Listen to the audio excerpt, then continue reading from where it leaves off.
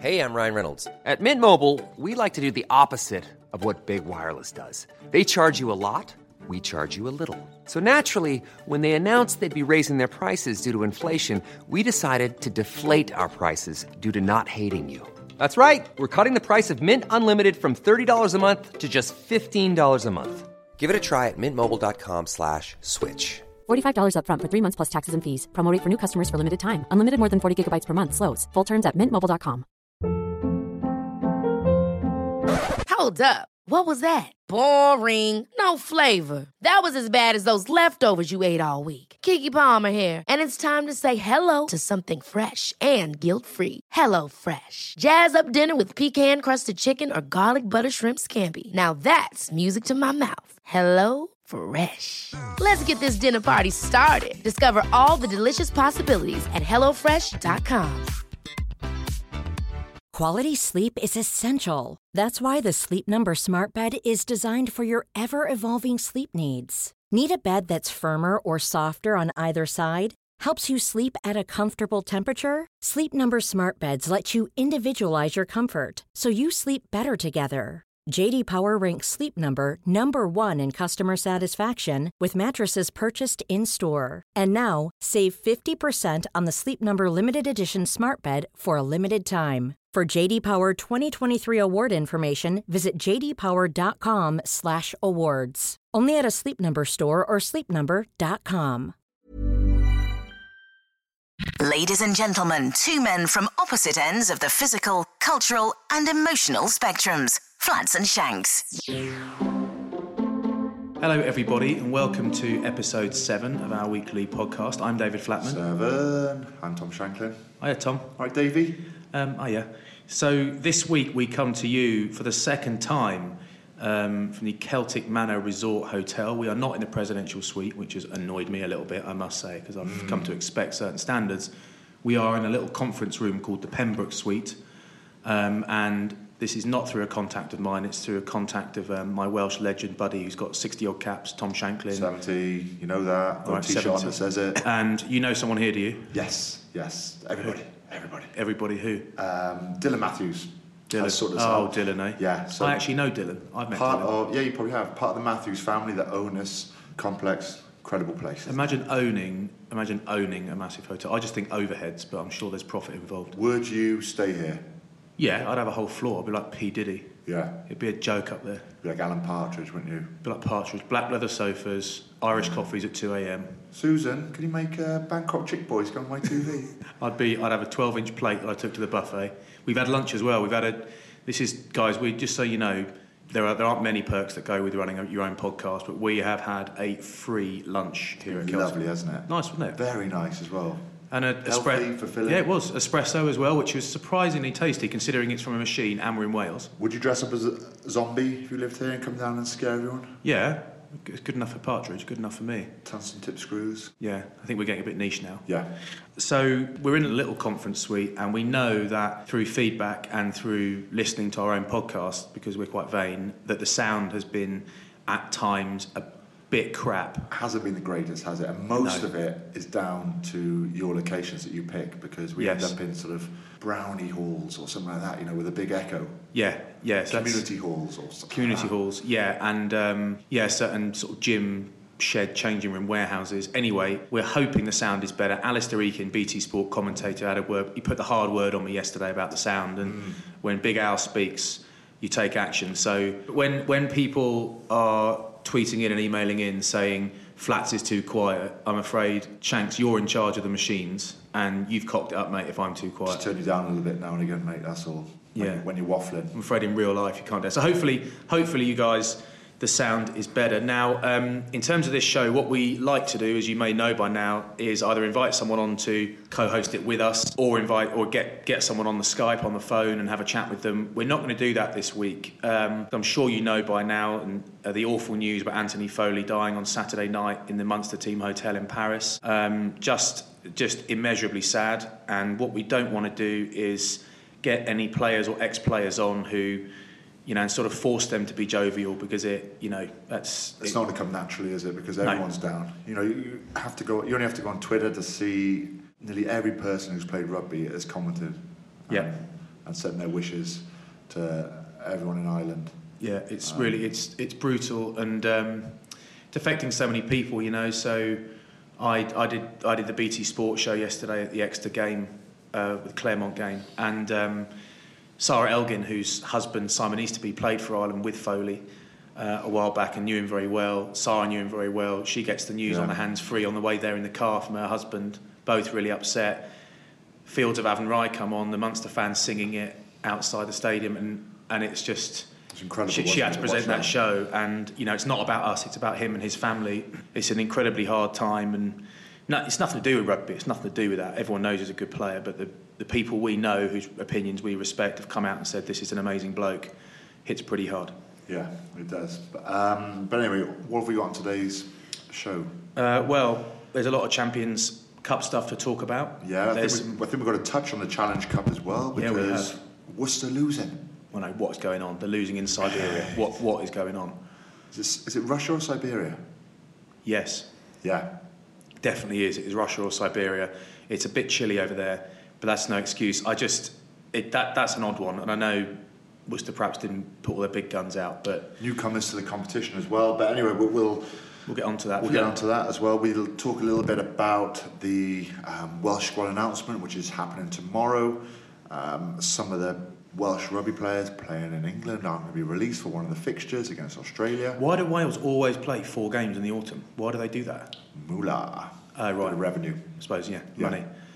Yeah, but it just, anyway, I suppose that's fair enough. So we'll talk about that. We've got loads of questions this week, believe it or not, so we will get through as many of those as we can. Some real good ones as well. And some really awful ones from my mate Brett, who sends a question in every week.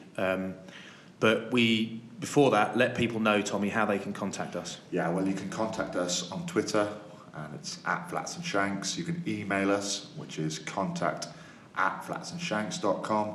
Our website, which you can go on, which is flatsandshanks.com. Yeah, why not? And Facebook.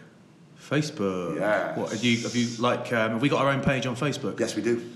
Eventually, we want to do a Facebook Live podcast, so we record it live, like filming Facebook. It. So you can listen to our lovely voices and see how great we look as well. It will be like Smith and Jones, like nose to nose, but it'll be like Smith and Smith, won't it? Like 2 fat ball guys. I mean, no offence, mate, but you're in half decent nick, but not what you were. Be like Right Said Fred, wouldn't it? Be Right Said Fred. Doing a podcast. Nose to nose. So we'll do our best to make it an interesting show. Here goes.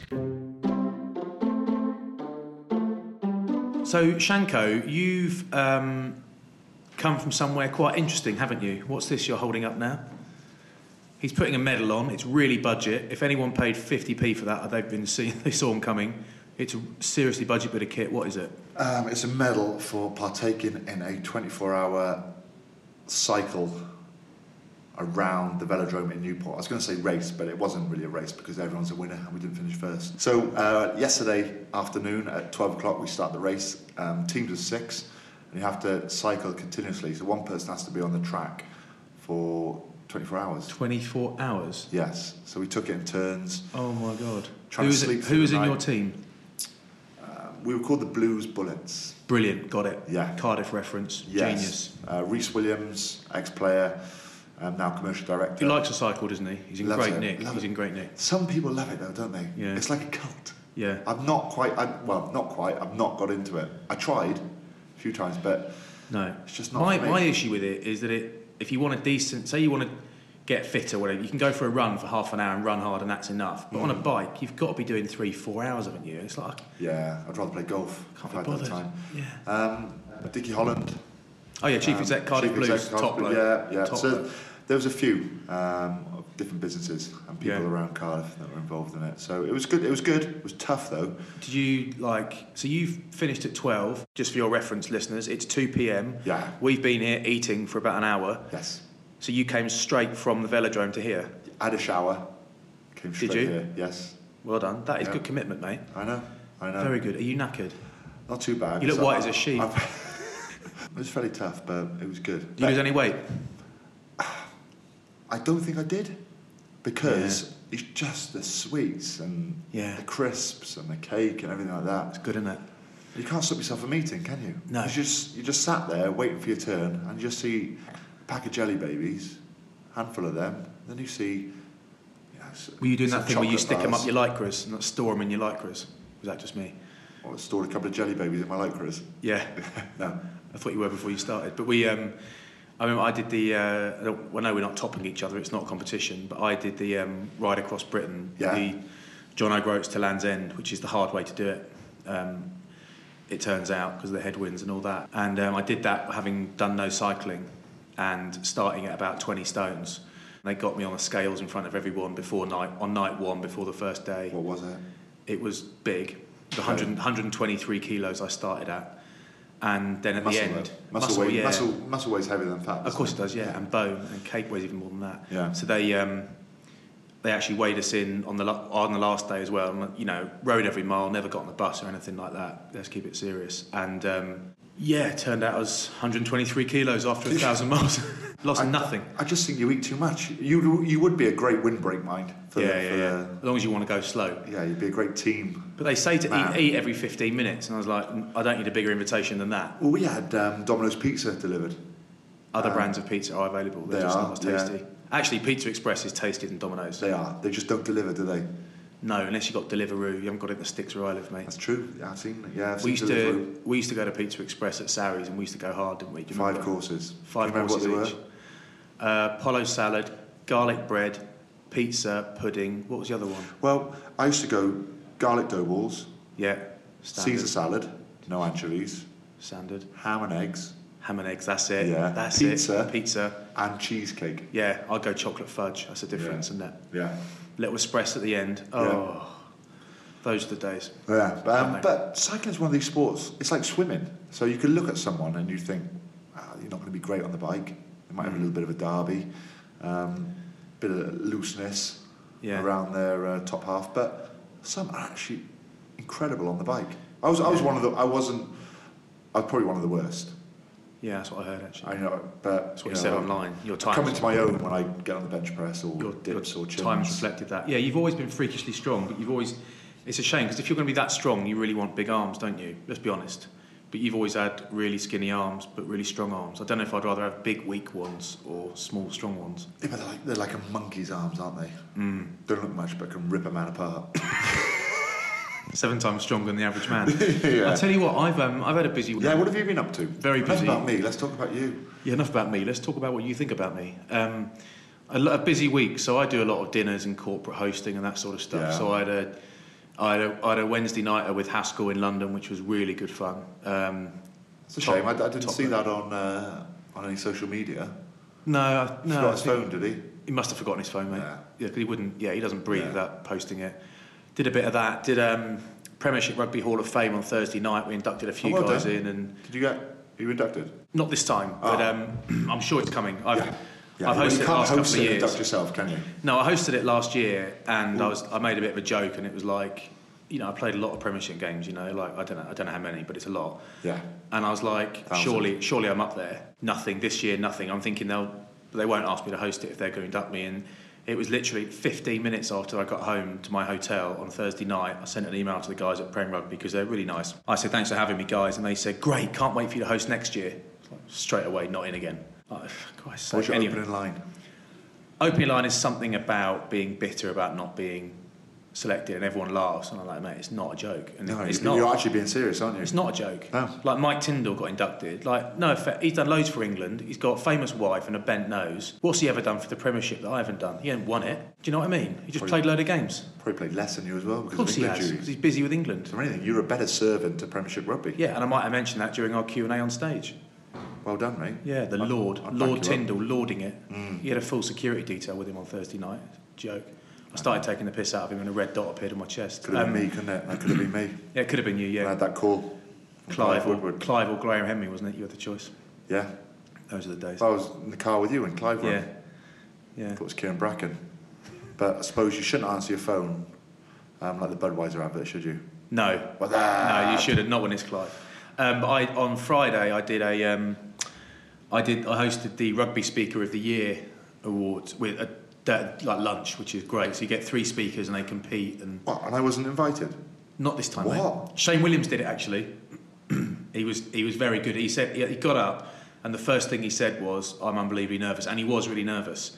But as soon as like a legend or everyone big name gets up and says, "I'm really nervous," everyone just loves them. Yeah. Because they're humble. Maybe that's where I'm going wrong. Yeah, because you're a big name, but you're really arrogant when you're on stage. I normally get up there and neck a pint left-handed and try and straight arm it. Try and get a bit of encouragement, and then a couple of burps and just say, "Win the crowd, win your freedom." Yeah. Go from there. Yeah. Shane was really good. John Bentley did it. John Bentley speaks every day of his life. He was brilliant. But Wayne Barnes, the ref, he done it and he won it. Really? Yeah, he was so it's a brilliant, competition between those three? Yeah, so you have these little keypads and you vote. And I spoke last year. It was me, David Campese and Austin Healey. God, get me and on that, Austin mate. won it and it was a joke. It was an absolutely rigged, and he knows it was rigged. I dominated him. Because I break out into dance and everything if I'm really struggling. Yeah. Mate, you get 15 minutes on the dot and not a buzzer, but they literally walk up and stop you. I walk up and stop you on 15 minutes. John Bentley, 15 minutes arrived, and I was like, he basically looked at me like, "You come up here, I'm going to knock your teeth out." So let's just say he got 20 minutes. He's still on his intro, was he? Yeah, I mean, he is hardcore. Yeah. He is hardcore. Bentos here. Yeah, he's a great bloke, mate. I met him a couple of years ago for the first time. And he loves you, we've mate. just got on a House on Fire. He loves you. He was talking about you for ages. You met him in Dubai or Hong Kong or something, was it? And I always remember I was sort of 16 at the time, and that Living with the Lions video came out, the 97 tour to South Africa. And what a tour it was. That was like the stage where I liked rugby, but wasn't quite sure how much. And then you watch that video, and I've never ever bought a Lions top, or a club top or anything like that. I was a bit too cool for that, really. Of course you were. But I bought one of those. The red really washes you out, doesn't it? Yeah. No, take that hoodie off, Shanks. Yeah, he was brilliant. He was really, really good. And as he said, he got up there and he said, "I'm here, I've been speaking, I'm talked about as this Lions legend." His video intro is him being a legend. Yeah. He's like, all anybody remembers is one try. He scored one try, but that's all it took. Was it Western Province? No. Gauteng Lions or something, I don't know, I can't remember. Oh, okay. I can't, but anyway, he's the man. But Wayne Barnes won it. And anyway, so Eddie Jones was there as like special guest. So for 15 or 20 minutes, I sort of did a Q&A with an interview with Eddie Jones on stage. Yeah. And he came up, and he's super bright and whatever. Yeah, I can relate. And relate. And the first question I asked him was something along the lines of, you've been in the job for this long, you're 8 from 8, things are going pretty well. Are you enjoying yourself over here, mate? And his answer was, "Yeah, well, I like winning." That was it. I was like, oh my God. Well, that's the thing. It's like 600 people there, and I was like, oh my God, this is going to be hard work. There's been pressure, but no real pressure, because the pressure really comes when results don't go your way. Yeah. That's how you deal with it then. And when your expectation's high. At the moment, it's incredible, because obviously they won the Six Nations last year, the tour in Australia. Yeah. All they've known is winning so far. Yeah. So... But it was... I really wanted to see him lose a couple of games. I bet you do, boy. But after that first question, I thought, oh man, I had loads of questions in my mind, so I thought I can do one-word answers if you want to do that, mate. We can go that way. Yeah. Hope you don't. He was brilliant, mate. Like, you and I do. You end up going to a lot of events, and you're involved in a lot of Q&As on. You could probably book us, couldn't you? Probably could actually. Yeah. Double that. Yeah. Yeah, why not? Actually, what do we charge? Let's ask Michelle. Give me at least 20 quid plus VAT. Food and beverage. F&B, room for the night. But, you probably answer more questions than I do, because you've got a load of caps and I haven't. So I'm very rarely sort of the special guest, which is fine. I prefer the hosting bit. But I thought, please be good, Eddie, because there's a lot of people here. And...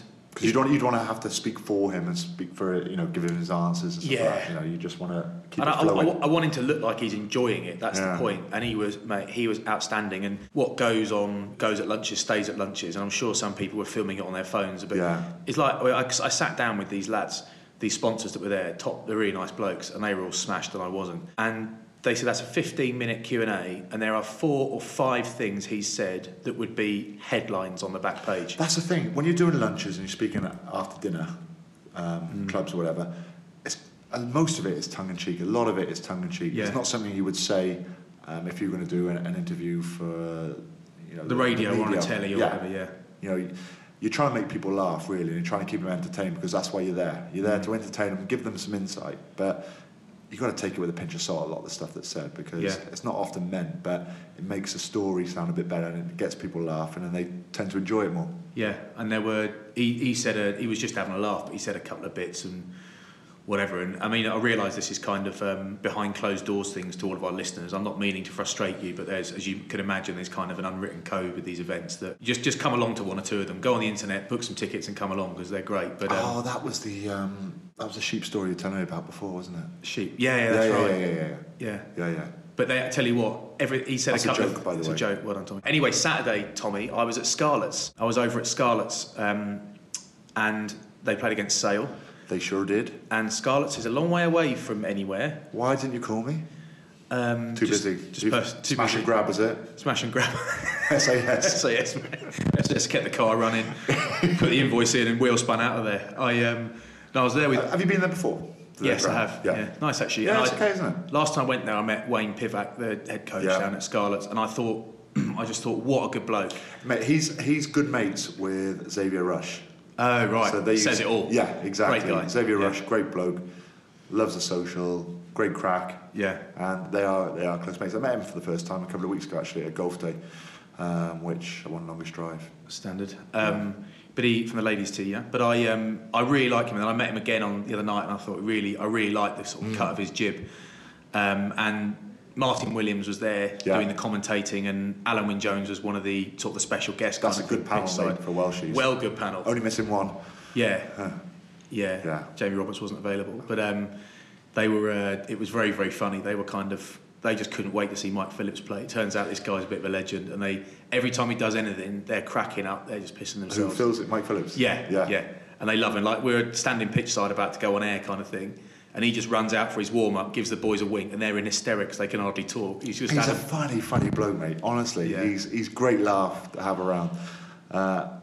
You just want someone just to rub his head or something like that on the field, don't you? So he reacts and does something. Because there's a massive match-up between him and Gareth Davis, because obviously two good scrum halves. Gareth Davis involved a fair bit with Wales at the moment. Yeah. Mike, been there, done that. Yeah. It was a really good game, but after the game, talk about the game in a minute, but after the game... He got caught in a lift or something like that, I saw on social media. Yeah, had to get out the fire brigade, had to get him out. Yeah. The way it goes, isn't it? But Mike Phillips was talking to Martin Williams after the game, and I went to say hi, and you nervous? He goes, well, I expected a bigger crowd, to be honest. Oh, he's class, mate. He's class. I tell you, he was really good, mate, Scott Williams. I know. I rove about him all the time. He's like, I think he has to play. But that's the question, whether they do or not. Because at the moment, you can't deny they've not had great success with what they're doing. But if you want to play a different way, get him in there. Because his passing game, his offloading game is probably the best out of the top three centres. Ridiculous. He's like a basketball player, mate. Because Gatland has stepped away for Lions duty and Rob Howley's taken over, this surely is an opportunity to, if Wales are going to start playing differently, because basically, I mean, I'm not being disparaging here because they've had a huge amount of success and they're a wonderful team when they're playing well, but they basically play how Wasps played in like 2004 or something, don't they? Yeah, they do. They try and do the odd thing different now and again. They say they're going to surprise teams, but when you've practiced so long at playing a certain way, when the pressure's on and when things aren't going great, you revert back to the same way. So that's what you're right, you're completely right. They play exactly the same way Wasps played. They've not changed.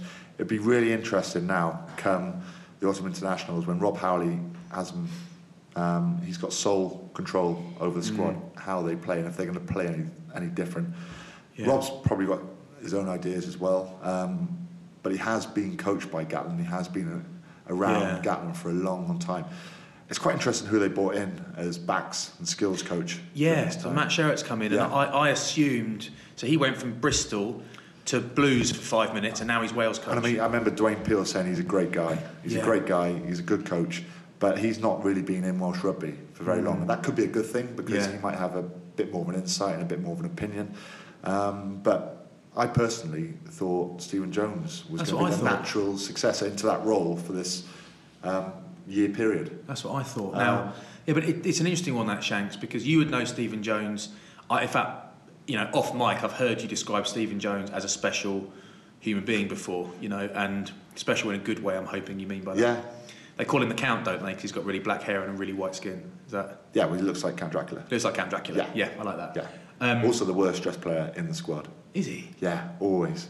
You just have... Do you remember the Ben Sherman black shoes with a big buckle across the front? Awful. Yeah, used to love them. Oh, no. And a gilet. Always wore a gilet. Nothing wrong with his gilet, mate.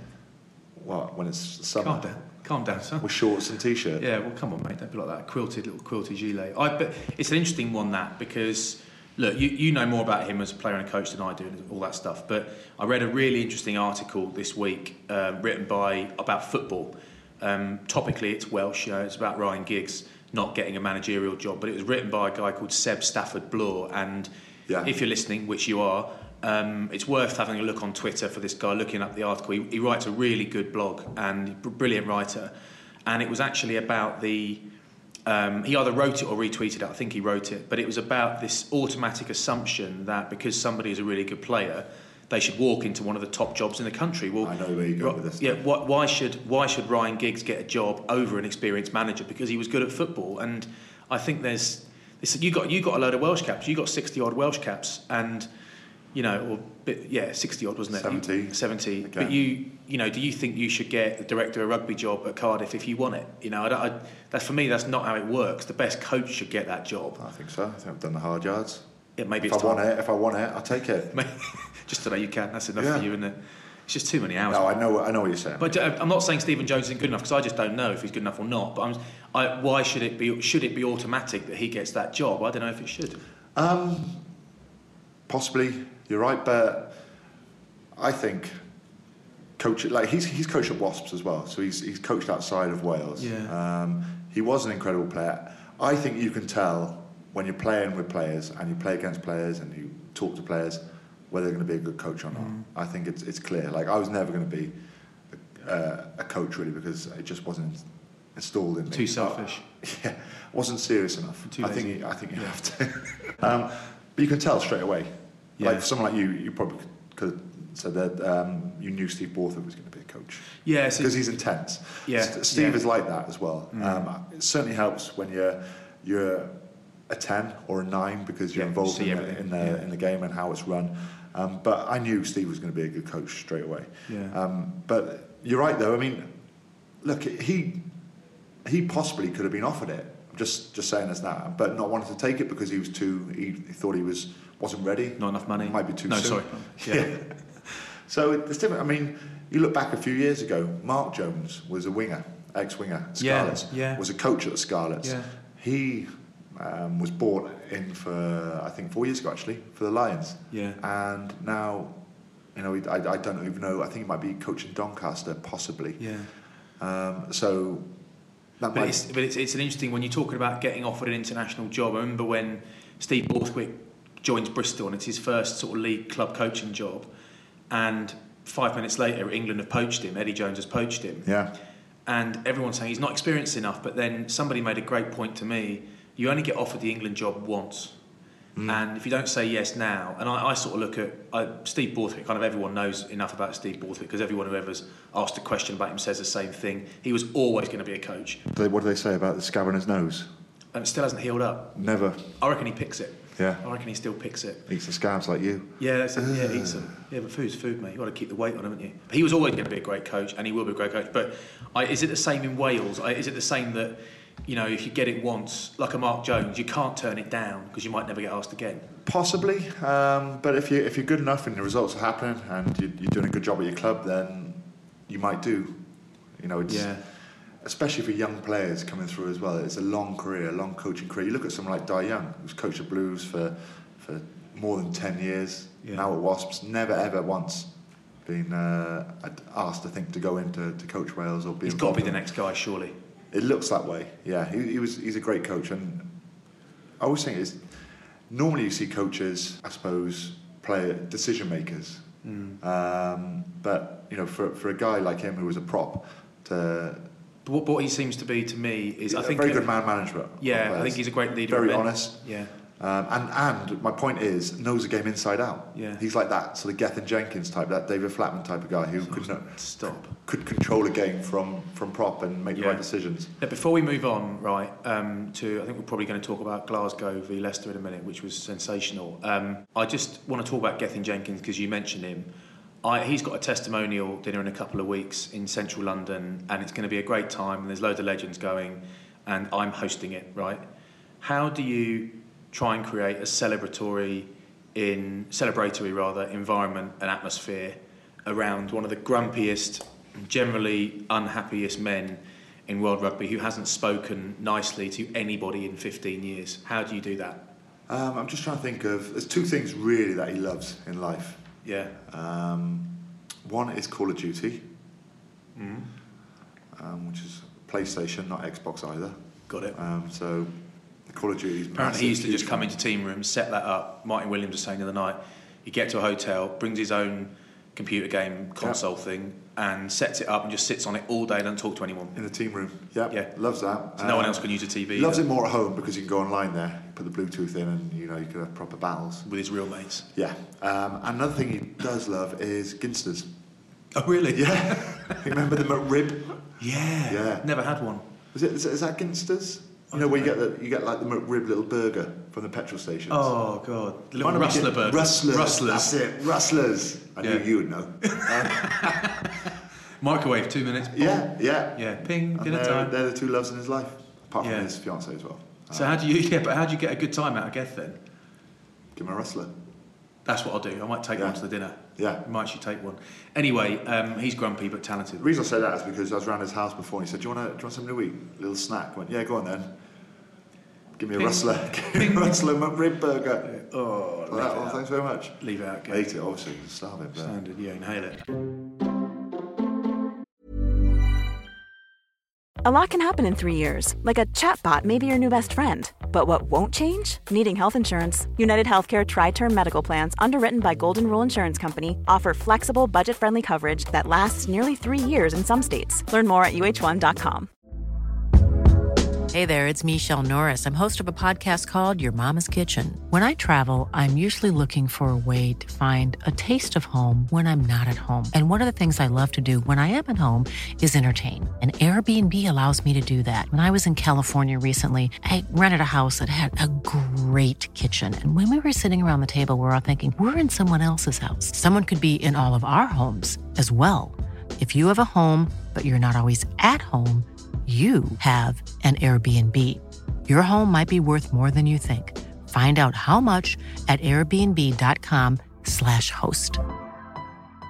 Quality sleep is essential. That's why the Sleep Number Smart Bed is designed for your ever-evolving sleep needs. Need a bed that's firmer or softer on either side? Helps you sleep at a comfortable temperature? Sleep Number Smart Beds let you individualize your comfort, so you sleep better together. J.D. Power ranks Sleep Number number 1 in customer satisfaction with mattresses purchased in-store. And now, save 50% on the Sleep Number Limited Edition Smart Bed for a limited time. For J.D. Power 2023 award information, visit jdpower.com/awards. Only at a Sleep Number store or sleepnumber.com.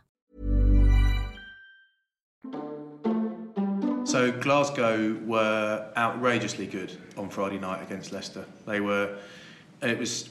Leicester started all right, didn't they? Yeah, they did. The first 20, but it's their heaviest defeat, isn't it, in European rugby?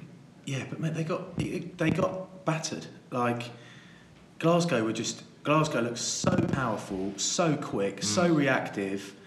It was, and What breaks me a bit is people. I don't know if anyone has, but I hope no one has blamed it on the pitch, the artificial surface, because these guys all play on them now, and you don't play on them every week, but you play on them enough that Leicester can adjust to a 4G pitch. They probably train on one. I don't know. Yeah, they would do. But on the flip side, Toulon's pitch was pretty rubbish at the weekend. Yeah, it's awful. But this Matt Tamua tackle. Yeah. Right decision.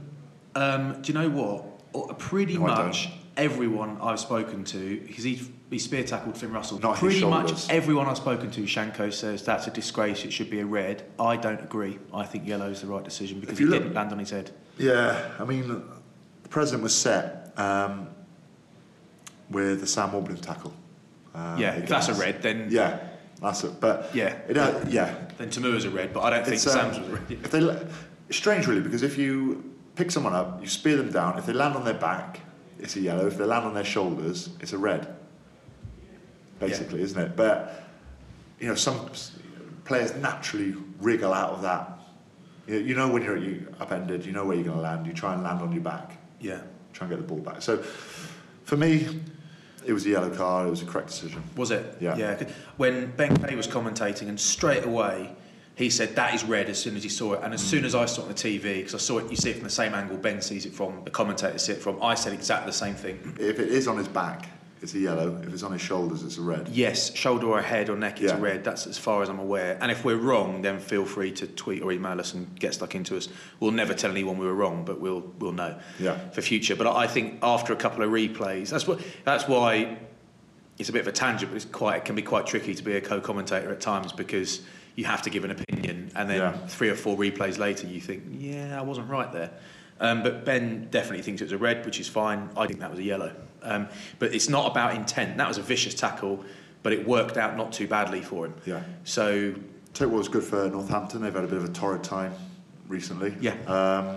16-14 over Montpellier. Yeah, big kick from Stephen Myler to win it. Man, it was huge. Love that. Because Manada had a kick 2 minutes prior to that to win it, but it was a good kick, and hopefully you think that might boost their confidence and just kickstart them on a little bit. I really hope so. It's been a pretty slow start to the season. I was a little bit disappointed with Montpellier. They're not that good. They're not that good. They're not a great team. They've got Stein, they've got Alberts, who's on the bench. Come on, massive bloke, probably the biggest back row I've ever seen. Yeah, he's a freak. I thought they were a fairly average team. I've often thought, they're a kick and clap team, really. They just don't. They got a load of big names. They pay a load of money, and they don't play a lot of rugby. No. Timothy Nangusa, the Fijian winger they've got, who's been on walkabout for the last few weeks. No one's known where he's been. I love that. He's like the new Rapeni Thauthaut. He's back apparently. Apparently he's back in France. Excuse me. And he'll strengthen them up a little bit. But I'm glad to see Northampton win. It's tough on Alex King, who was sacked this week from Northampton, the attack coach, because things haven't gone so well. The same thing happened to Paul Grayson a couple of years ago, and I don't know. It is hard. It's hard because Tom Wood, I think, tweeted and said it's brutal when an individual pays the price for collective underperformance. I think that's verbatim. They want it blurred. It's hard. It's really hard. And I don't know. You never know what's going on inside there. You never know what's going on behind closed doors. But I think I know Alex King well enough to know that he's not a disruptive guy. No. It's just they must want to go in a different direction, and it's tough. I'm sure he won't struggle to pick up work. I mean, maybe it'll have to wait to the end of the season, but I'm sure he got a nice little check from Saints. I'd probably do a podcast or something, won't he? Everyone's doing podcasts now. Not difficult, is it? Right. Wasps Zebra. Yeah, that was just 82-14. Yeah, it was an MC hammering, wasn't it? I told you many times before about Zebra in the Pro 12. No point. What was the point of them being in that competition? Yeah, you know Gavin Mortimer, the journalist who lives in France, and he does like a French rugby update every Monday. Yeah, really good. Love his stuff. And he sent a tweet that I agree with. Political correctness aside, what is the point in having Italian teams in these competitions? And none, in my book. It's difficult because you want Italian rugby to grow, but they're just not the expense of our game. And that was a nothing. What did Wasps learn from that? Not much. Yeah. I mean, there was some great performances behind Cipriani again. Miller was great. Cipriani was great. Miller was good. Yeah. Elliot Daly taking that ball from the air. There was loads, wasn't there? Eastman, come on and.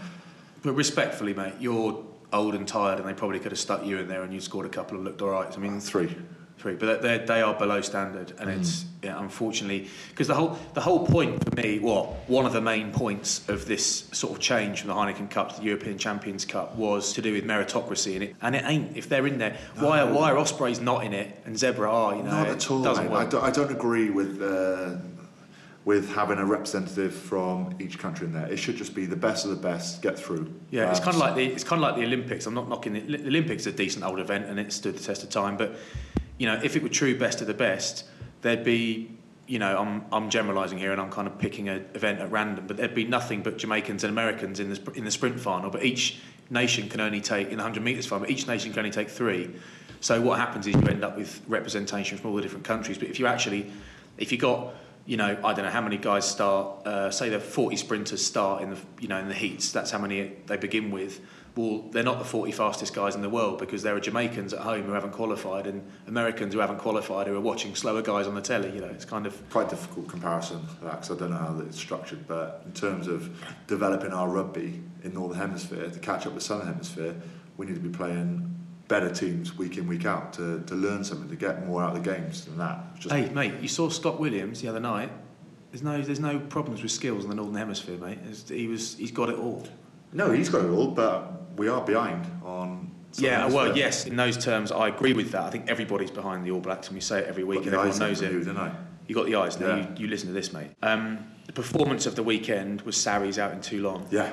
Partly because it's tough to win at Mile. No one's won at Mile in Europe. The biggest game on that weekend by a mile. And they were absolutely outstanding. And Billy Vunipola gets better and better and better, almost weekly. But someone who's improving even more week on week is his brother Mako. Outrageous. He is outrageously good. He didn't make Gavin Mortimer's... hardly any Sarris in that team. Weekly 15. It's not Gavin Mortimer's team. He just takes a photo. It's from the paper. It's the French. It's the French. He doesn't write the article, no? No. Okay. So there's a French paper that they put together a 15 I stand a week. corrected. Yeah, well done. And it's Rob Miller got in it, and he played really well against Zebra. That's fine. But Nick Abendanon played really well against a much better team on Sunday night. I'd argue he should have been in it, but Mako's ball skills. It's everything. It's everything. I agree with everything. But I think what sets him apart more so is he can carry, he can tackle, scrum, but him at first receiver off 9 and being comfortable enough to catch it, put it behind or make the decision to put it behind the player, to hold, to give it to the player. He's got 3 decisions to make, and he makes the right ones all the time. The guy's 20 stone. He's got footwork. Like he left Guirado, the French hooker. He literally fell over. He left Guirado on the floor when he stepped him. He's got footwork. He looks exhausted after about 3 minutes. Only he's not. Doesn't get tired. Jamie George was good as well. Yeah, so good. And, it's...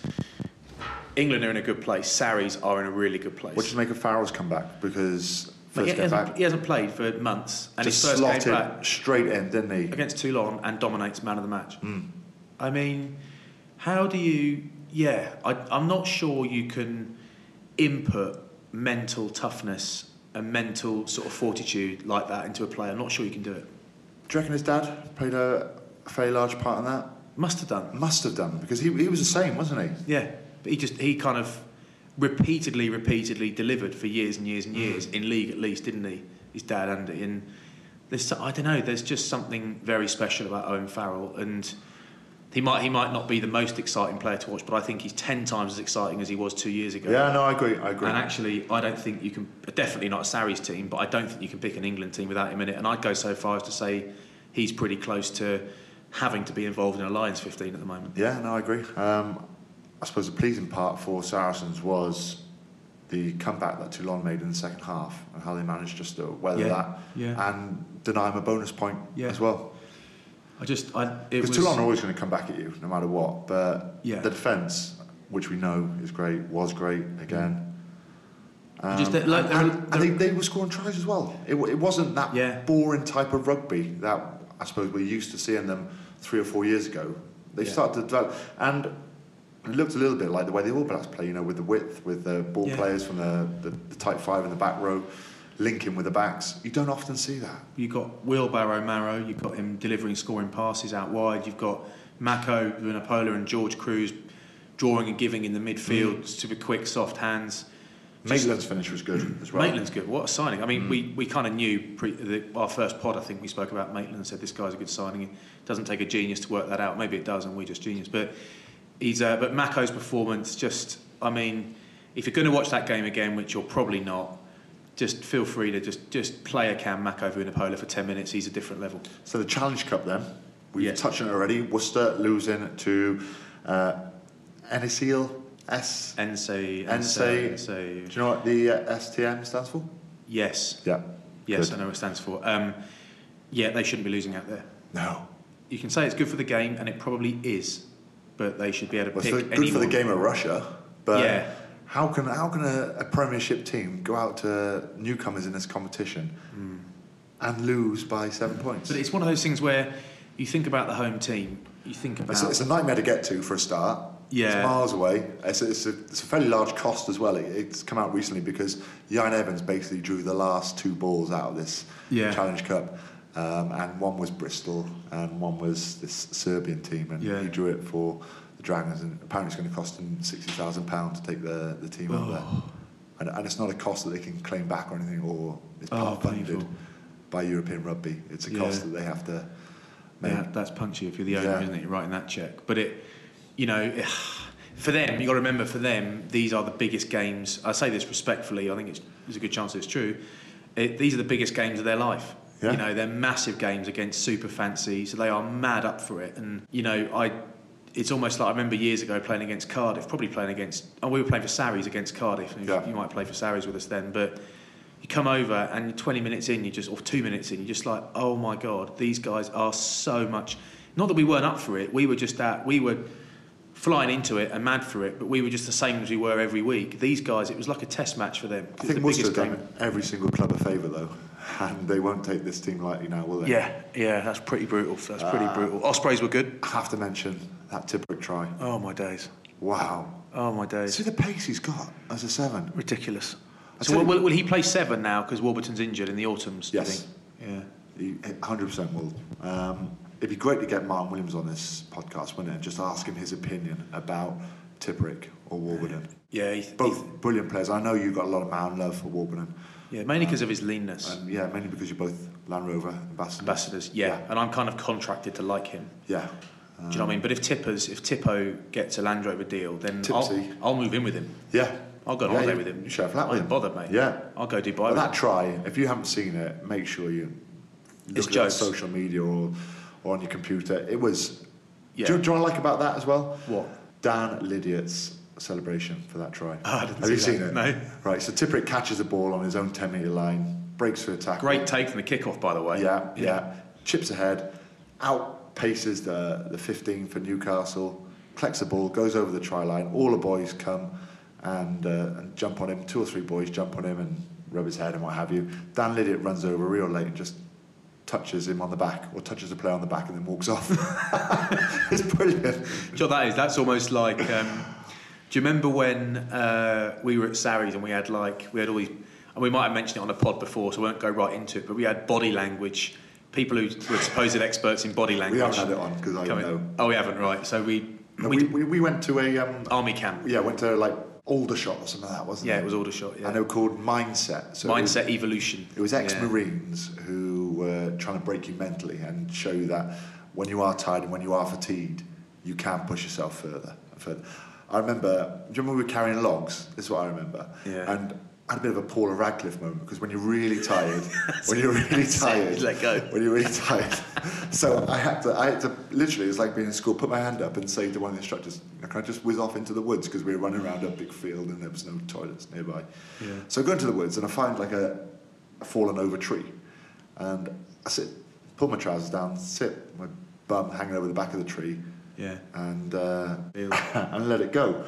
But what I forget is that you can't do a number 2 without number 1. It's up in the air. my number 2 was coming up, but number 1 was going all over my cycling shorts.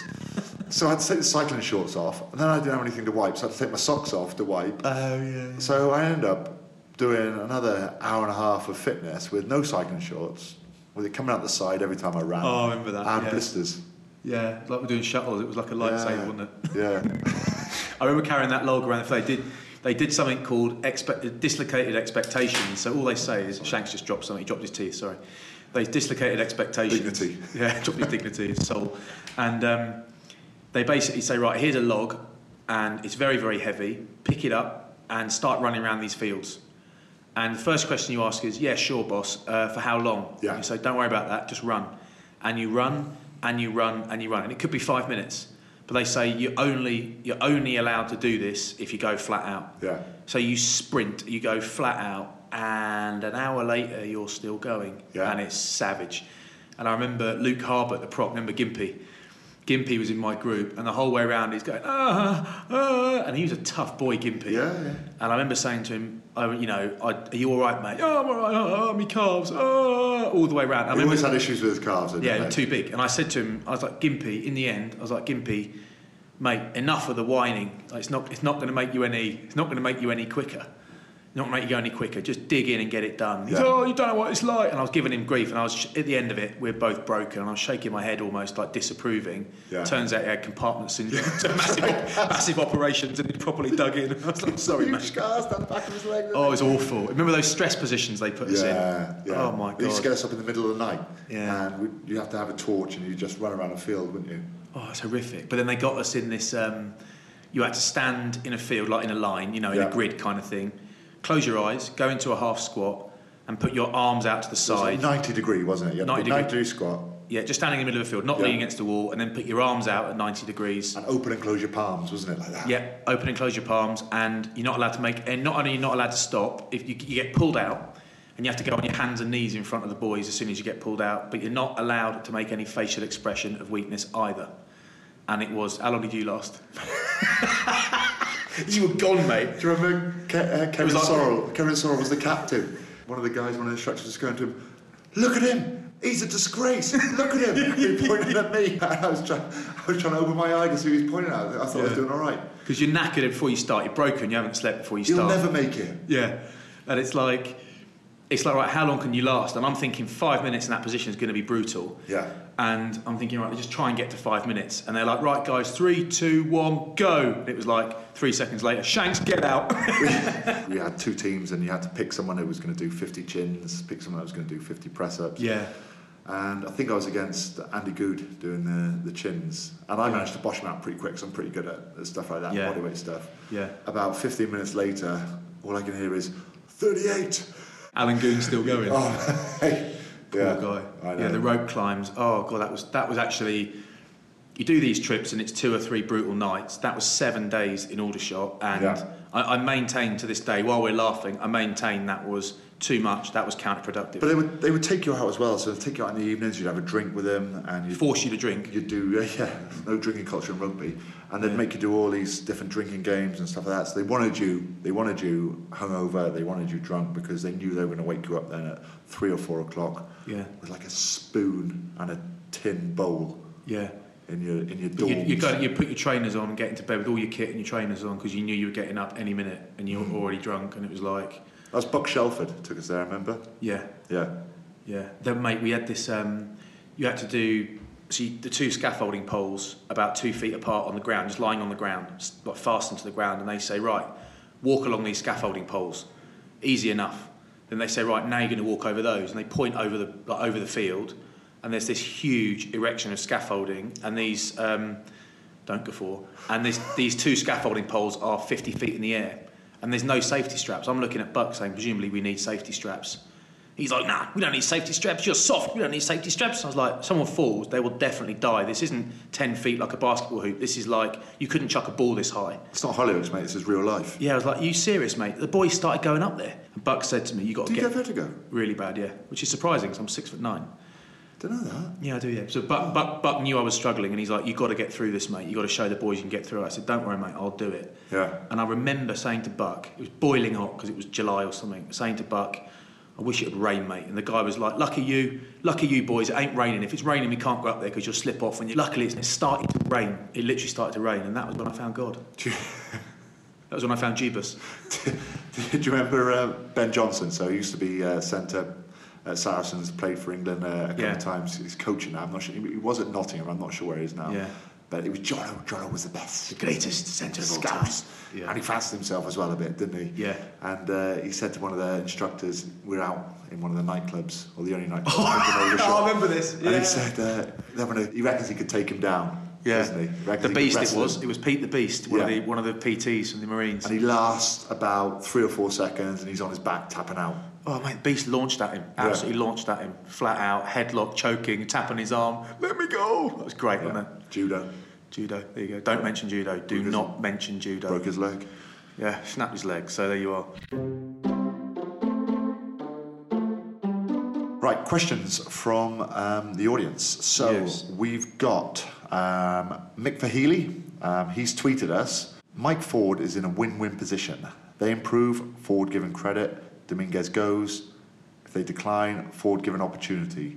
Discuss. Very precise in his question. Discuss. We'll decide if we discuss or not, Mick. And yes, we will. I think he's dead right. Interesting sort of scenario for Mike Ford there, because it's I think it's a no-brainer for him. Big club, no doubt, and being crude about it, let's just be honest, the first thing you think when you think Toulon is money. So I'm sure he's being well paid. It's the biggest club. It's the biggest club. So it's a lovely move for him. What was interesting after the game, the 2 things were that Mike Ford did the post-match interview and he spoke about individual errors and kind of hammered them in defence. But that'd probably be because he's speaks better English. Oh yeah, absolutely. Speaks better English. That's why. But it's kind of hammering them a little bit, the players, and I thought it was either a calculated move. I think he was largely positive, but he was talking about poor individual defending and that sort of stuff. So that's interesting. Don't know who the defence coach is though. Who's the defence coach?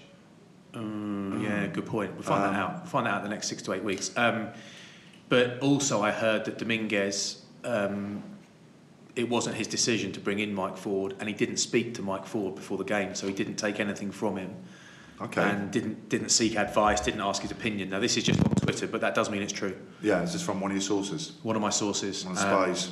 Yeah, Brian Abant. No, he didn't tell me that. I do think he's on Twitter. I think Gary Mortimer tweeted actually. It's also a little bit of luck, isn't it? You know, I think when you're coming into coaching, because you know, if you inherit a good team, then it's far easier than if you inherit a team that aren't performing that well, don't quite have the quality of players in that squad. So it's very difficult, and he's been quite lucky in the fact that he's left Bath and he's joined the biggest club in Europe with quality players everywhere.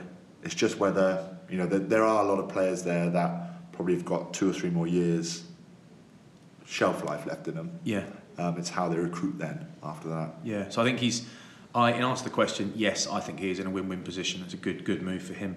Another question tweeted to us from BK12CD. Catchy one that. How do Wasps stay within the salary cap with their squad?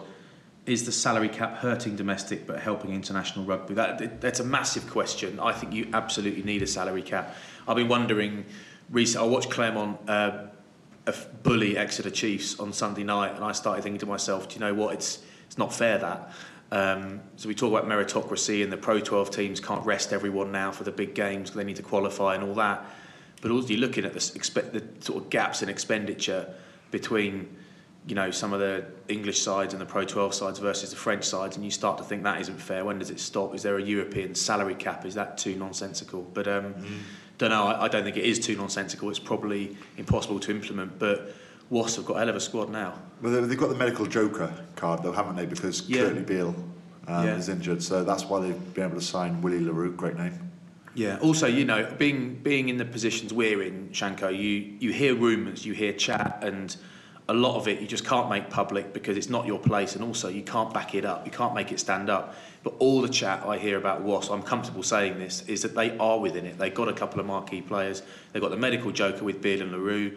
They've got a couple of guys, you can probably guess who they are, that they pay a lot of dough to. But there are guys there who, you know, perhaps aren't earning what they could be earning at other clubs, and actually often the clubs that do the best long term are the ones that players don't want to leave, even though they could earn an extra few quid. I mean, do you want to leave a top flight club winning? No. You know, week in, week out for an extra 10 or 15,000 pounds? I mean, I you know, just picking one player at random because I was a prop, you look at someone like a Jake Cooper-Woolley. Now, I'm sure he's very well looked after by Wasps, as he should be, but there's a guy who could probably send his video to a couple of French clubs and he could pick up a lot of money in France already. He's probably too young, but he could do that, but he probably won't because he wants to stay at a great club. But with a salary cap, you know, Premiership Rugby Limited would have governed that, so surely they would be they'd put auditors in place to audit clubs to see. But I suppose there are different ways in which you can play players. Yeah, you can be creative. You know, I mean, if somebody wanted to buy me a house, they could buy me a house. I don't know how these things work, but it's kind of. I think that, you know, what happened last year with effectively a lot of the public and punters thinking that a couple of clubs had brushed salary cap issues. I've been brushed under the carpet by issuing kind of bland, information-free, comment-free statements.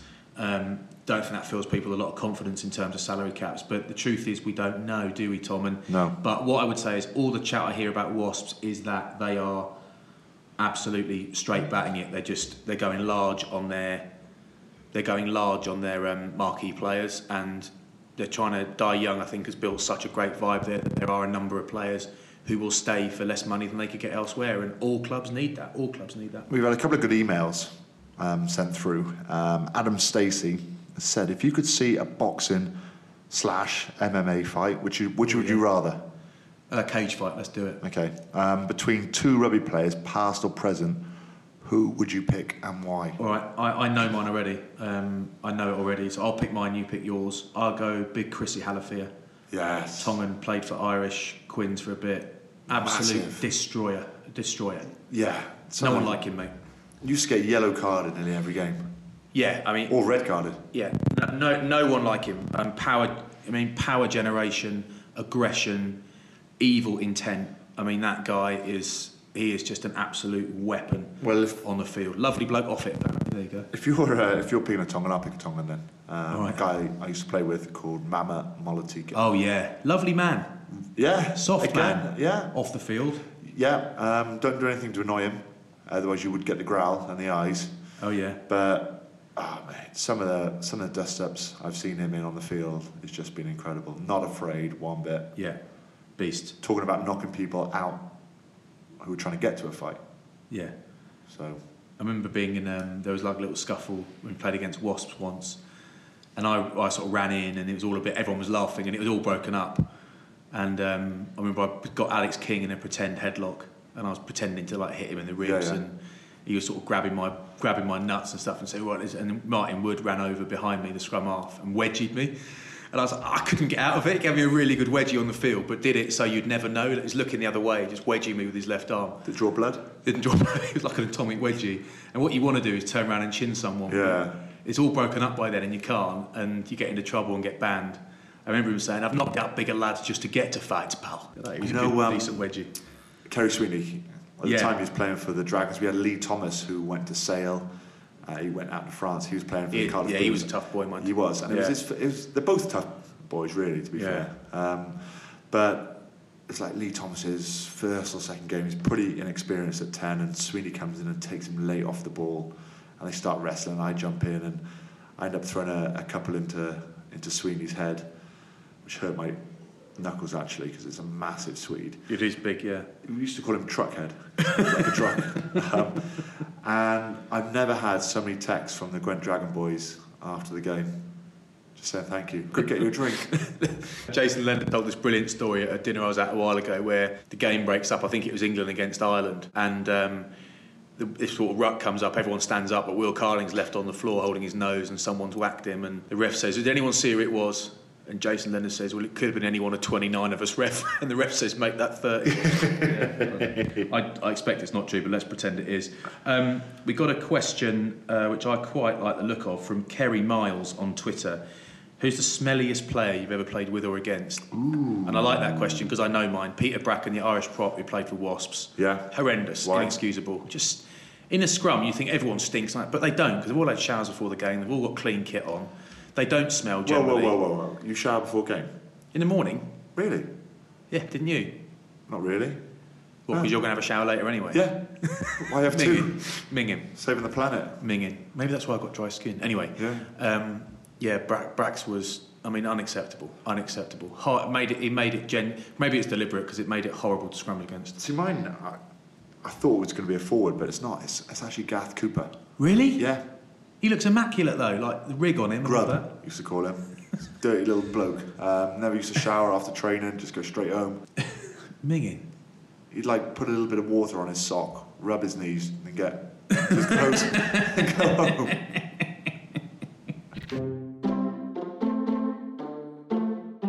So there we are, guys. I hope you've enjoyed podcast 7. Have you enjoyed it, Davey? Yes, affirmative. Good. Well, send us through some questions next week. The Welsh squad is going to be announced this week, so if you're Welsh, make sure you send through. I don't know if we'll get any English questions through. On the Welsh squad? Yeah. No, just get stuck into them, lads, I would. Right, mate. Yeah, no, take it easy, please. Contact us on Twitter, which is @FlatsandShanks. Go on our email and email us, which is contact@flatsandshanks.com. Go on our website, which is flatsandshanks.com. Facebook, Tommy? Facebook. Yep. Flats and Shanks. Yeah, why not? There. I hope you've enjoyed it, guys. Feel free to get in touch. And, of course, and once again, rest in peace to the legend, Anthony Foley.